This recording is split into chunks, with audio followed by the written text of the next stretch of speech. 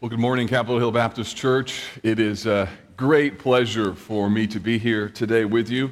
This church was a special place and is a special place in my heart. In 2014, I was pleased to be here for a weekender event and met Pastor Mark Dever. And the effect of both that meeting and in subsequent relationships has been catalytic for my church in Indianapolis, for my relationships, my understanding of the church. So just so you know, this church has had a really, really helpful influence in my life and in the church in which I serve. And so it's a real pleasure to be with you here today. I want to invite you to take your Bibles, please, and turn to Psalm 77 and follow along as I read our text this morning. Psalm 77. The title of my message is The Grace of Lament.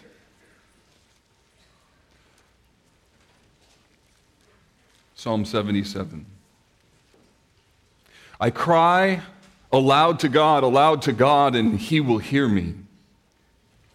In the day of my trouble I seek the Lord. In the night my hand is stretched out without wearying. My soul refuses to be comforted. When I remember God, I moan. When I meditate, my spirit faints. You hold my eyelids open. I am so troubled that I cannot speak. I consider the days of old, the years long ago. I said, let me remember my song in the night. Let me meditate in my heart. And then my spirit made a diligent search. Will the Lord spurn forever and never again be favorable? Has His steadfast love forever ceased? Are His promises at an end for all time? Has God forgotten to be gracious? Has He in anger shut up His compassion? Then, I said, I will appeal to this, to the years of the right hand of the Most High. I will remember the deeds of the Lord. Yes, I will remember your wonders of old. I will ponder all your work and meditate on your mighty deeds. Your way, O God, is holy. What God is great like our God? You are the God who works wonders. You have made known your might among the peoples. You with your arm redeemed your people, the children of Jacob and Joseph. When the waters saw you, O God, when the waters saw you, they were afraid. Indeed, the deep trembled. The clouds poured out water. The skies gave forth thunder. Your arrows flashed on every side. The crash of your thunder was in the whirlwind. Your lightnings lighted up the world. The earth trembled and shook. Your way was through the sea. Your path through the great waters. Yet your footprints were unseen. You led your people like a flock by the hand of Moses and Aaron. This is God's word. Seated in a car outside of a doctor's office, my wife and I were devastated again. We closed the car door, and in that moment, I knew we needed to pray. I looked at my wife and I said, do you want to pray? And she said, I'll try. And here's what she prayed. God, I know you're not mean, but it feels like it today. We had just come from a doctor's appointment that was supposed to reveal life in her womb. That after multiple miscarriages, and in the exact same office, in the exact same ultrasound room, we heard the words that rocked our world, I'm sorry, even though your daughter, a few days before delivery in utero, was alive last week, her heartbeat has stopped. And so over the course of a year and a half, we went from the stillbirth of a baby girl, her name was Sylvia, multiple miscarriages, and now this doctor's appointment was supposed to confirm that there was life in her womb. The pregnancy tests were all positive. This was supposed to be the moment that in the same room that we saw a heart that was no longer beating, we were supposed to see the grainy flutter of new life. And in that moment, the doctor put the wand on my wife's womb, and an ashen look appeared on his face, and he said, I'm sorry, I don't know how to tell you this, but there's no baby there. And so we left that doctor's appointment, we went into the parking lot, we closed the door, and numb and frightened, panicked, and deeply hurting, we needed to pray. We needed to pray. But what do you pray in a moment like that? What my wife prayed was a lament. So here's the thing. Although I had been a student of the Bible for many years, been the pastor of a church, lament as a language was new to me. In fact, I didn't even know what to call it at a time. It took some time for me to even understand what was going on in our soul. My quest for spiritual survival in the midst of a long season of grief opened my heart to this historic biblical form of prayer. And so in a strange way, sorrow tuned my heart to the song of lament. And that's what I hope happens for you today. I started on a journey to try and learn the grace of lament. What I've discovered along my journey is that while crying is very natural for us human beings, it's how we entered the world, lament, the kind that is biblical, honest, and redemptive, is not quite as natural. In fact, for many Christians, lament is rather unfamiliar. Strange, though, because over a third of the Psalms are lament. Think of that. 1 out of every 3 songs in the sacred songbook of God's people is this minor key song. So why talk about lament? Let me give you a few reasons before we get into Psalm 77. First, friends, pain is inevitable, and good pastors prepare you for pain in the future. I want to prepare you not only for the time when you will suffer personally, and there will come a day when you will need this prayer language. If today you are here and you're like, I've never needed to lament, you're just not old enough yet. I don't say that to somehow make you look toward your future with a pale and very concerning eye, but the reality is the human life is marked by sorrow.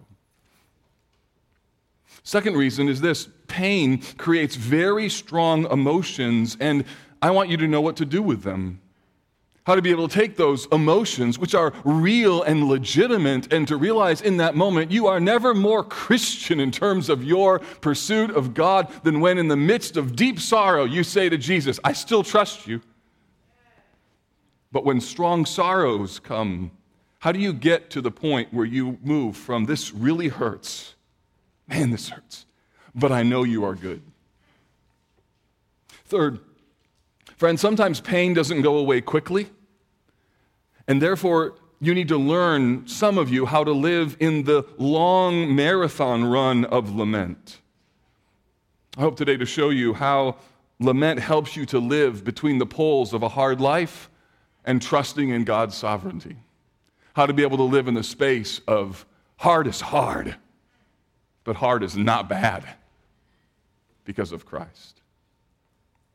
So the question I want you to wrestle with today is, do you know what to do with your pain? Or do you know what to do with the pain of others? Do you know what to do with the pain of an entire community? Because part of the value of learning the language of lament is not only to deal with your own sorrow when it comes, but also to know how to help a friend, how to pray alongside them, what to say and what not to say. And so lament is that language, a very, very helpful language in the Bible. So today what I want to simply do is help you understand this lament psalm and encourage you, exhort you, call you to put lament into practice however it applies in your individual experience. So let me define lament. A short definition would be this: that lament simply is a prayer in pain that leads to trust. You're going to see this in this psalm. The psalmist is praying in pain, but he prays in his pain so that he can go somewhere.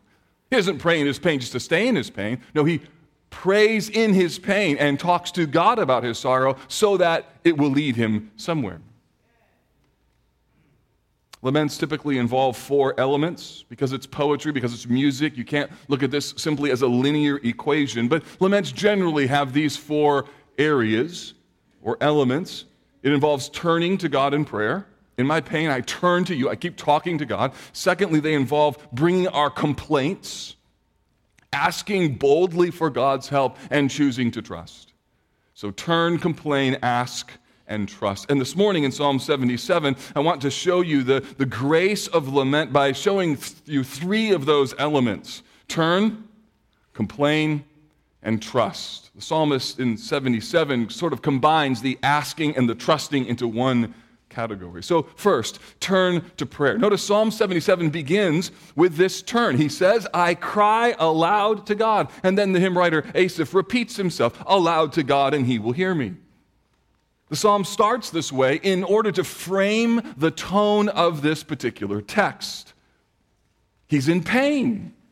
But notice, and this is extremely important. In fact, for some of you, this will be the one takeaway from this morning's message. Even though he is in pain, he is not silent in his praying. He takes his pain and he refuses to allow his pain to create a moment where he gives God the silent treatment.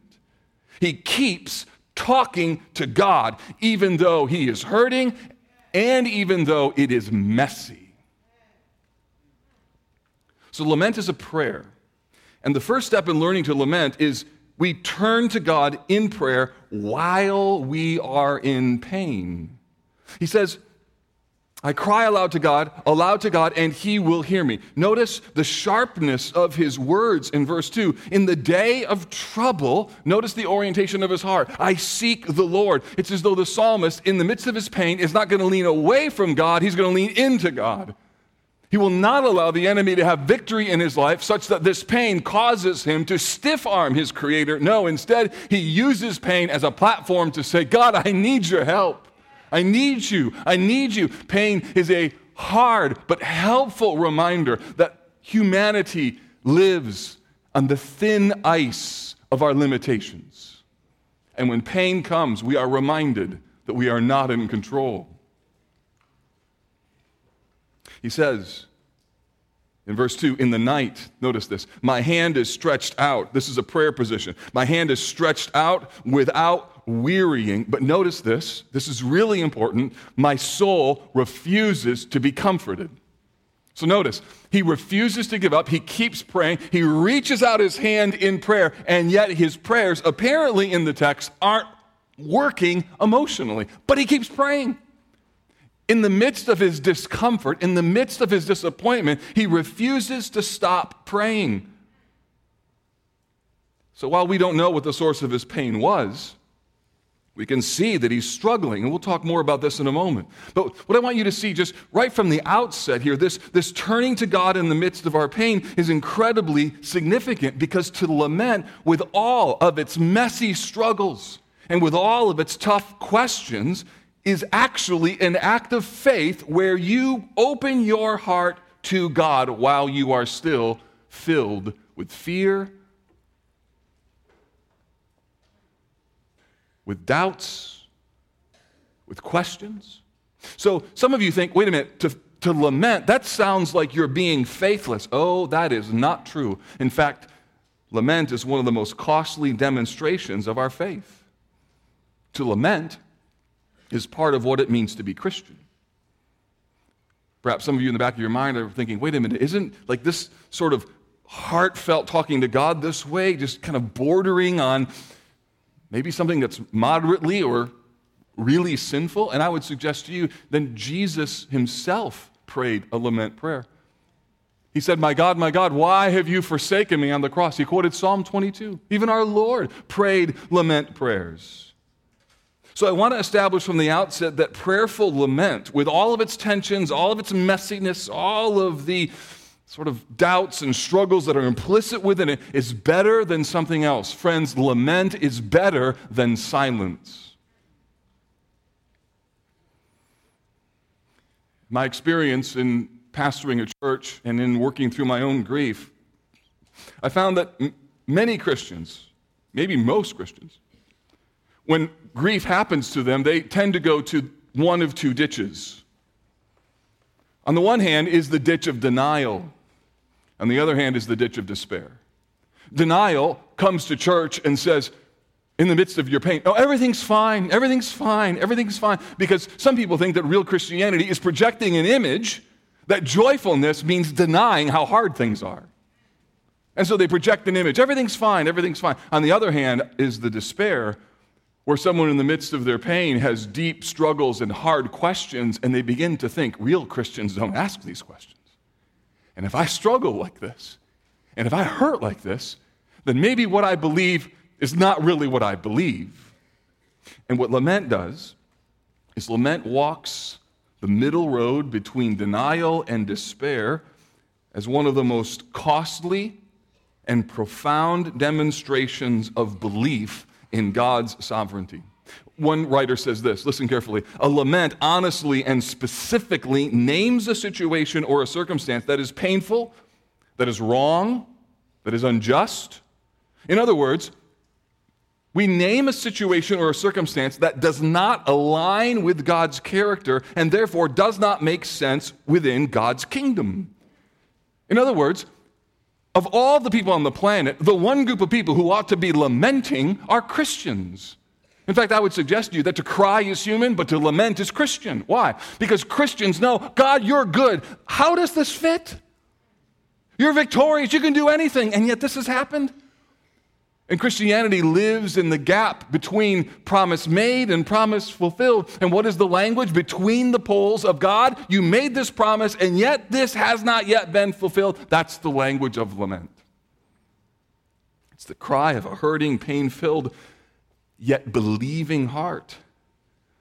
Lament is an act of faith where we resist the temptation to stop talking to God because we're angry with Him.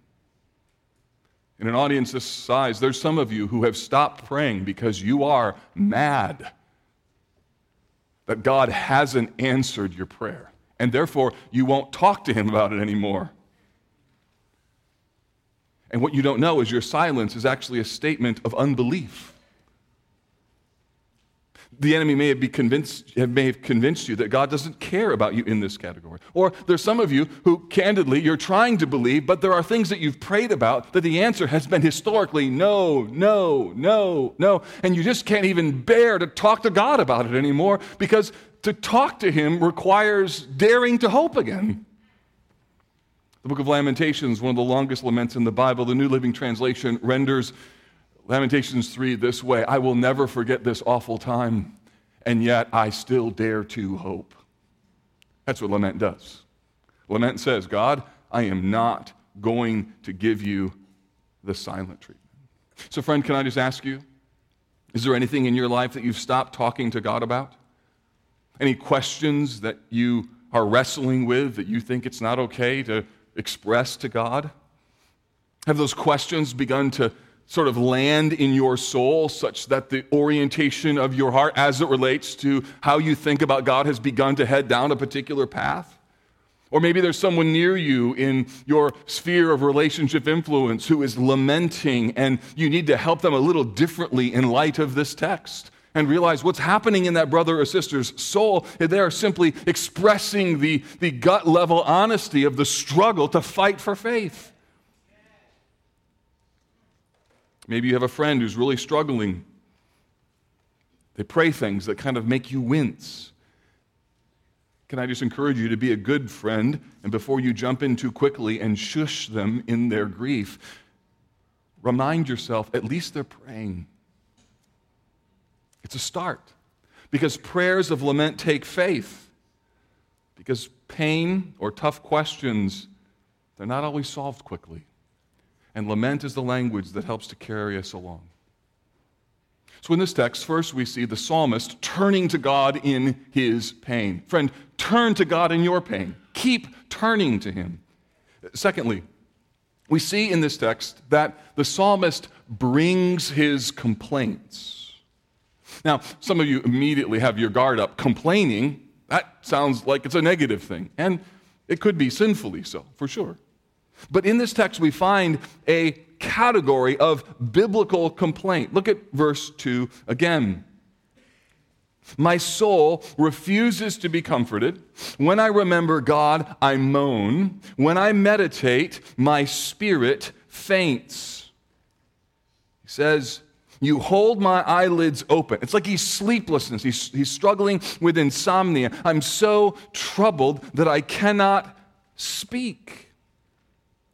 So here's the thing, the psalmist is praying, but the challenge is that his prayers are not producing comfort. He's praying because he knows he should, but encouragement or rest or resolution feels like a long way off. And yet, praise God, he is praying. Grief is not tame. And lament cannot be used like a linear equation, but it's helpful because lament is where you go with your pain, believing that someday, somehow, God is going to make all of this right. Lament is how you live and where you live when your life is not turning out like a Hallmark movie. You familiar with this genre, Hallmark movies? We have 3 boys who are now out of the home, and I reside with a mother-in-law, a wife, and a 13-year-old daughter. In order to survive this unique family culture, you must be accustomed to Hallmark movies in all of their excellence and annoying predictability. One of my favorite things to do to drive my wife and my daughter crazy is when they have a show on, I walk in and go, oh, I know what's going to happen. He's going to marry her. And they're like, be quiet. I'm like, they all turn out the same, right? I don't care if it's When Calls the Heart, Love's Abiding Joy, Straight from the Heart, A Boyfriend Christmas, or Love's Everlasting Courage. They are all the same.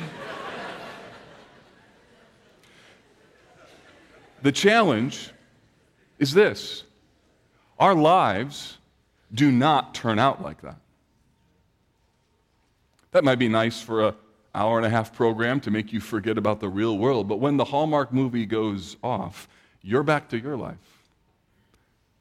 With breakups, engagements that have been broken, careers that are disappointing. You don't ride off into the sunset with somebody. Family conflict, dysfunctional behaviors. I mean, that's the real world. But that doesn't make for great movies, at least not on the Hallmark Channel. And yet, the psalmist here is talking to God about the mess. And I love that the Bible is okay with the mess of our lives, that it's honest, that it's real, it's gutsy, it's earth level. Look at what happens in verse 5. He says, I consider the days of old, the years long ago. I said, let me remember my song in the night. Let me meditate in my heart. Then my spirit made a diligent search. What is remarkable about lament is it takes your emotions and says, you are true, you are real, you are strong, but you are not in control. I am going to remember some particular things. But before I get to what I'm going to remember, I'm going to honestly deal with the struggling questions of my soul. And the psalmist begins asking a series of rhetorical questions. Notice them beginning in verse 7. He says, will the Lord spurn forever? Secondly, will he never again be favorable? I mean, just imagine someone in your small group or a Bible study or a friend over a cup of coffee, and you ask them, how are you doing? And they say to you, I don't know if God is really favorable. For some of you, you would 100% freak out. And yet the psalmist here is wrestling with those sorts of questions. So before you jump in, you need to know, why is this being said? What is the context in which my friend is expressing this? Because he continues and says, has his steadfast love forever ceased? Are his promises at an end for all times? Has God forgotten to be gracious? Has he in anger shut up his compassion? No question. Does the psalmist believe that God has forgotten to be gracious? Does the psalmist believe that God's promises are at an end? Of course not. And the end of this psalm will bear out that the psalmist does not believe that to be true. But here's what you need to know. Complaint enters into the complicated reality of humanity by expressing to God things that we know aren't true, but feel true nonetheless. God, I know you're not mean, but it feels like it today. What is a complaint? A complaint simply lays out what's wrong. Todd Billings, in his book Rejoicing in Lament, says this: if a person did not believe that God was sovereign, there would be no cause for lament. It is precisely out of trust that God is sovereign that the psalmist repeatedly brings laments and his petitions to the Lord. If the psalmist had already decided the verdict that God is indeed unfaithful, then they would not continue to offer their complaint. If you think God is unfaithful, then why complain to him? So what happens here is the psalmist is offering his humble, pain-filled complaint as a vital part of what it means for him to stay on the path of faithfulness. Now, we won't stay here. Complaints can't be a cul-de-sac of sorrow. If you just end in complaint, say amen, and you're done. You have not complained, you have not lamented, rather. You have just sinned. Because all you've done is just vomited the pain of your soul without bringing lament to its intended conclusion. Remember my definition. Lament is a prayer in pain that leads to trust. Nonetheless, these challenging emotions that we face need to be put on the table for us to talk to God about them. James Montgomery Boyce, who pastored the 10th Presbyterian Church in Philadelphia for 32 years, said this about these kind of questions. It is better to ask them than not to ask them, because asking them sharpens the issue and pushes us toward the right positive response. Doubts are better put into plain speech rather than lying diffused and darkening like poisonous mists in the heart. A thought, be it good or bad, can be dealt with when it is made articulate. There's been times that I've laid out my complaints on a piece of paper when my heart was just overwhelmed with all the sorrows. So I listed them out one after another, after another, after another. And by God's grace, I looked at my list and sometimes I've laughed. That's what I'm burdened about. 6 things on a piece of paper. Surely God can handle this. But by identifying them and articulating them, by honestly praying through them, my heart is helped. So, friends, lament is the language of a people who believe in God's sovereignty but live in the real world of tragedy. When I was working on this material originally, I chronicled just the events in my church that I'd been a part of and was aware of in terms of the brokenness and the pain that was happening. For example, during that week, I was involved in a funeral for a precious man who died suddenly of a heart attack, tracked the progress of a teenager who was fighting bone cancer, prayed for a woman who has to face her rapist in court, prayed urgently to the Lord for a pregnant woman who learned she had breast cancer, and prayed for a young woman whose dad tried to take his life. That's just a week. And the thing is, every one of these believers knows that God is good. They all believe that He is faithful. They believe that God is in control. But yet, life is still hard. And part of the reason it's hard is because we believe the promises in the Scriptures. And these people, these dear Christians, are fighting to believe those promises through the tears.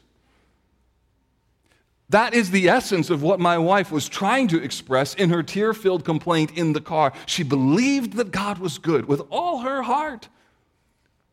But a blighted ovum, after a stillbirth, after multiple miscarriages, felt cruel. She knew it wasn't, but it felt that way. And so the Bible is full of this kind of language. At least a third of the Psalms contains laments, both in the Old Testament and in the New Testament. But part of our challenge is that many of us are just not familiar with lament. We don't sing lament. We don't pray lament. And part of me wonders, could it be that our love of comfort, our sense of prosperity, and frankly even our love of triumphalism is reflected in what we sing and what we write and in what we pray? Is it possible that our unfamiliarity with lament is actually a byproduct of a subtle misunderstanding of Christian suffering, of how Christians can suffer? Now, surely you can complain and be sinful. You come to God with an attitude like, you owe me a happy life. How dare you do this to me? Well, brother or sister, you have then sinned. But when you come to God with a humble, hurting heart to say, God, I know you're good. I know you're in control. This thing is really, really hard. Help me. Help me. That's lament. Lament is humbly praying through the pain. So turn, complain, and now third, remember to trust. The psalm makes a pivot. All laments make a pivot somewhere with words like but or then or even so. And here we find it in verse 10. Then, there it is. Oh, I love that turn. Then I said, and notice the emphasis of will. I will appeal to this, to the years of the right hand of the Most High. I will remember the deeds of the Lord. Yes, I will remember the wonders of old. One of the reasons that I'm thankful that you're in a gospel preaching church that regularly rehearses and teaches you the content of God's word is because you can't remember what you don't know. You need the regular diet of God's word to help you remember truths that will serve to guide you. And this is what the psalmist is doing. He is remembering, he is rehearsing, he is remembering the deeds of the Lord. In other words, he's taking his pain and he is pushing, he's pointing his heart towards what is true, even though his emotions may not even be there. In fact, look at verse 12. Yes, I will, or verse 11, yes, I will remember your wonders of old. I will ponder. He's pondering, he's thinking all your work and meditate on your mighty deeds. He is taking his mind and pushing it towards the things that he knows that is true. Asaph is looking back. He's reflecting on the works of God in Israel's past. And what's happened here is his lament has brought him to the place where he is now remembering the numerous ways in which God has indeed proven himself to be trustworthy. So if you're a person who's a little older in life, I'll let you define what age that is. But you have more life in the rear view mirror than you have maybe in the front view. Brother or sister, we need your help. Because you have a unique perspective of the ways in which God's word has proven itself to be true. And you can rehearse the mighty works of God, not just in redemptive history, but in your history. To be able to say over and over and over, we have seen God to be faithful. We have seen very tangibly the ways in which God's promises have been brought to bear. What Asaph does is remind his heart what he knows to be true. So the reason I love lament is it gives hurting people the permission to grieve, but it doesn't give them permission to grieve aimlessly or selfishly. No, biblical lament is different. It redirects weeping people to what is true despite what they're walking through. And that is how lament helps you to walk between the poles of a hard life and trusting in God's goodness. And then we come to a very interesting section in verses 13 through 20. It shifts from the historical works of God to the very character of God, and then back to the historical work of God. He says, your way, O God, is holy. What God is great like our God? Now, wait a minute. Just a few verses earlier, he had said, has God forgotten to be gracious? And now he's saying, what God is great like our God? If you're walking through suffering, you know exactly what this is like. Because one moment you could be in church singing, God moves in mysterious ways. Behind a frowning providence, he hides a smiling face. You say, yes, that's true. And then 30 seconds later, you're like, I don't know if it's going to work out. That's why grief is so exhausting. It's because you swing from, I believe, help my unbelief. I know you're real. Oh, is this real? Unless you think that's sub-Christian, that's the way the psalmist walks through pain. He says, your way is holy. Your way, O God, is holy. What God is like our God? Verse 14, you are the God who works wonders. You make known your might among the peoples. Verse 15, you with your arm redeemed your people, the children of Jacob and Joseph. Now, read this next section carefully. He says, when the waters saw you, O God, when the waters saw you, they were afraid. Indeed, the deep trembled. The clouds poured out water. The skies gave forth thunder. Your arrows flashed on every side. The crash of your thunder was in the world when your lightnings lighted up the world. The earth shook and trembled. So notice this powerful manifestation of God's movement on earth. And then he says this, verse 19, your way was through the sea, your path through the great waters, yet your footprints were unseen. You led your people like a flock by the hand of Moses and Aaron. Think with me for a moment. What event is the psalmist talking about in that text? What event involved water and the passing through? Well, it was the Exodus, the parting of the Red Sea. Now, why would the writer of this psalm use that moment? Why would he end this lament with that?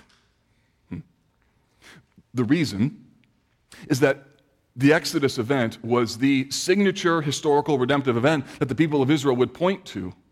Think of it like the theological floor of their relationship with their Creator. In the Exodus event, it was that moment when God said, you're my people, you're coming out.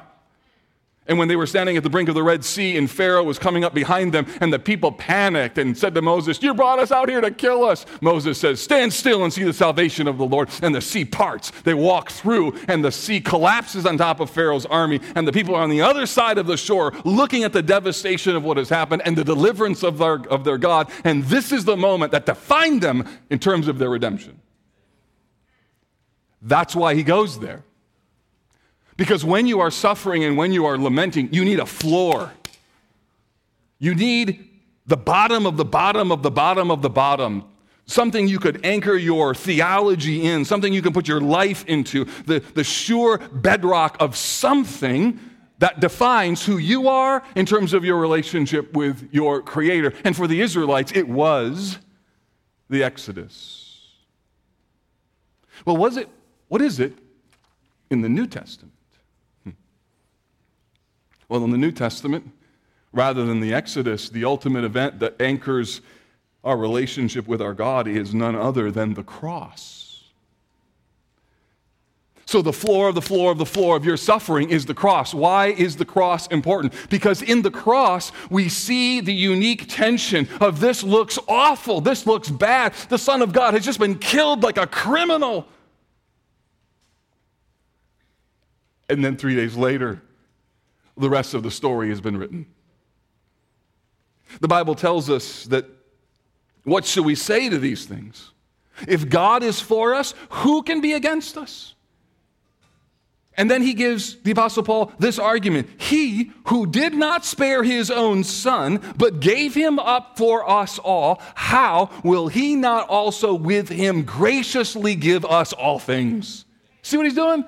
He's taking us to the floor of the floor of the floor of the floor. That at the end of the day, if you don't know what to trust in and you don't know what to hope in, or if you're struggling in the midst of the fog of your suffering or hardship and you don't know what's going on, I can tell you assuredly, while I do not know why cancer is in your life, or why the breakup happened, or why your marriage is in trouble, or all the things happen. I can't explain all of that, but this one thing I do know, that Jesus Christ of Nazareth died and he was raised from the dead, and someday he's going to come back and make everything right.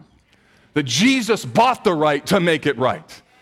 And that is the floor of the floor of the floor of our suffering. And so in your pain, when you don't know what to say, you go back to the cross and remind yourself, this is the moment when God proved that he is for me. And this moment matters infinitely more than any worldly sorrow and suffering, as hard and as painful as it is. There was a young man in our church that those of you who watch sports may know a little bit about. His name was Tyler Trent. He was a young man that battled osteosarcoma for a number of years and lost, a Purdue student. His dad is a dear friend of mine. And one day his dad called me when they were walking through the early days after Tyler's passing, and he said, "What do I say if a reporter asks me, how can you thank God for this moment? What's my soundbite? What do I say? How do I communicate?" And my answer to him was, "Tony, talk to them about Good Friday versus Easter." You see, if you just look at osteosarcoma, a bad, horrible disease that took the life of a 21-year-old college student, you could look at that and say, it's awful. There's nothing good about that. And if that's all you see, that could be true. In the same way that if you just looked at the cross on Good Friday and that was the only story, all that you would see is just some man who hung on a cross, was terribly beaten, and it looked as though, even though he called himself a prophet, he wasn't. And if that's all you see, that might be your conclusion. But when you understand the cross in light of the resurrection, the script is flipped. Because now the cross does not become the worst moment in human history. It becomes the worst moment in human history that led to the greatest deliverance in human history. Now the cross, through the empty grave, is seen for what it is. And the key for those who follow Christ in the midst of hardship and difficulty is to stand in the gap between the cross and the resurrection, saying, even so, God is still faithful because he did it here and he's going to do it again. The healing for cancer, the relationship that you've always wanted, a child that you'd hope would be in your womb, that may not come. But you can still trust God in the midst of those sorrows and difficulties because he's proven himself to be faithful over and over and over. And here's what I know, I've found it true in my own life, that with 5-10 years, and able to look back, you can begin to see a little bit of the footprints of God, even though in the moment they are utterly unseen. Lament is a prayer in pain that leads to trust. If you're here today and you're not a Christian, you know, friend, it could be that God is using pain in your life to awaken you to a few things that you really need to think about. Just the presence of pain in the world, the brokenness that's around us, is a regular reminder that something is wrong in the world. This is why when you go to a funeral, there's something about that moment that just is a reminder. In fact, Solomon said, it's better to go to the house of mourning than the house of feasting. Why? Because you learn more at funerals than you do at parties. You go to a funeral, you think about life, like life ends. You think about the things that will be said about you. And the question that you have to wrestle with, and it may be that God uses pain for you to ask this very question of, what is the meaning of the universe? What is my meaning? And what do I do with the brokenness around me? And even more importantly, what do I do with the brokenness inside of me? And it may be that God's using this difficult situation in your life to help you realize that your problem, more than your job or your physical life or the relationships, the challenge is your heart. And you keep bringing you to all of these things. And those of us who have found Christ, we came face to face with the reality that our problem wasn't outside of us, it was actually inside of us.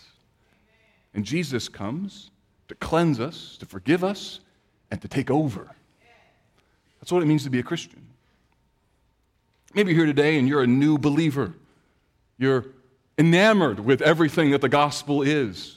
Praise God for your recent conversion.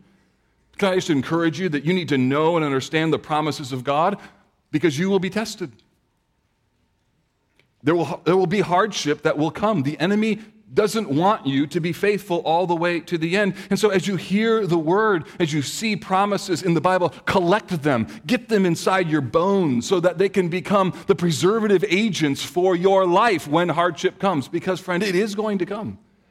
And then rest, knowing that you have a Savior who understands your struggles. God will never leave you. And then look around you, find an older Christian and ask him or her how they have seen this to be true in their life, and they can tell you. Third, maybe you're here today and you're a Christian, but you're tired. You're weary. Maybe as soon as I prayed my wife's prayer, Lord, I know you're not mean, but it feels like it today, that resonated with your soul.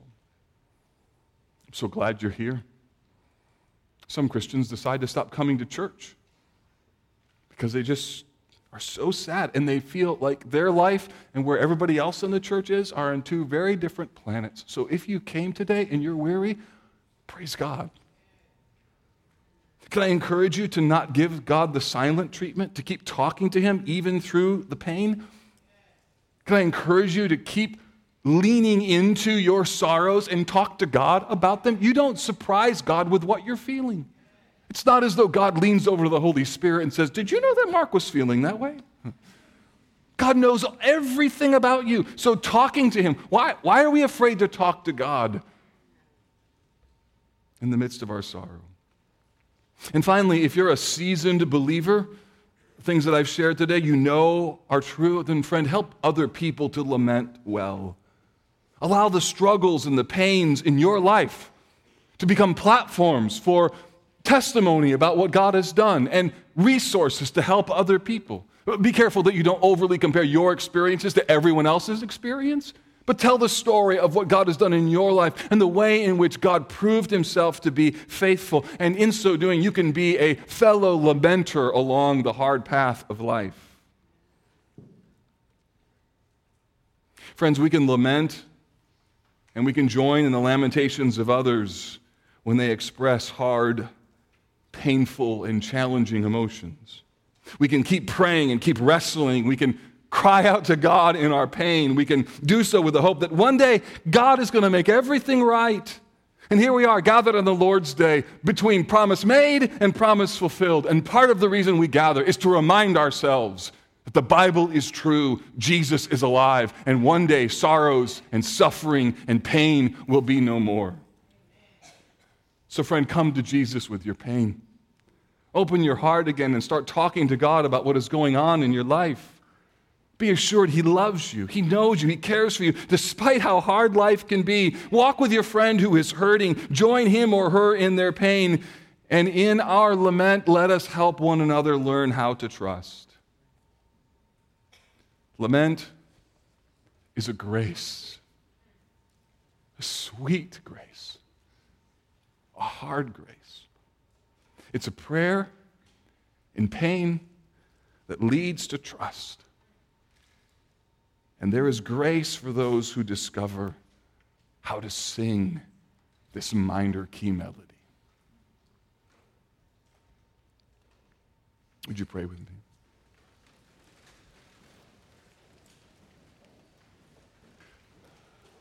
Oh, Jesus,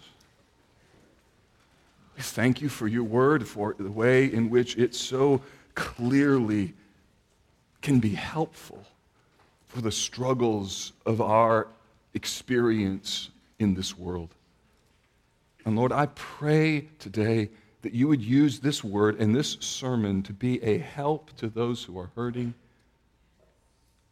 Thank you that you know all of the tears within our souls.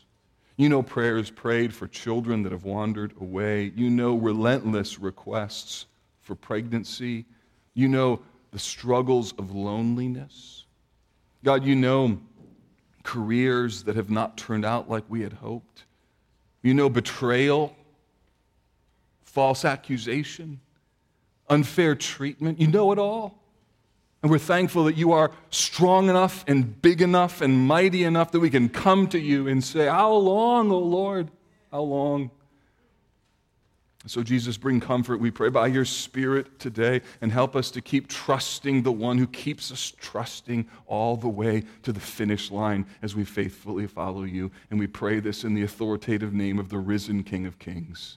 In Jesus' name, amen.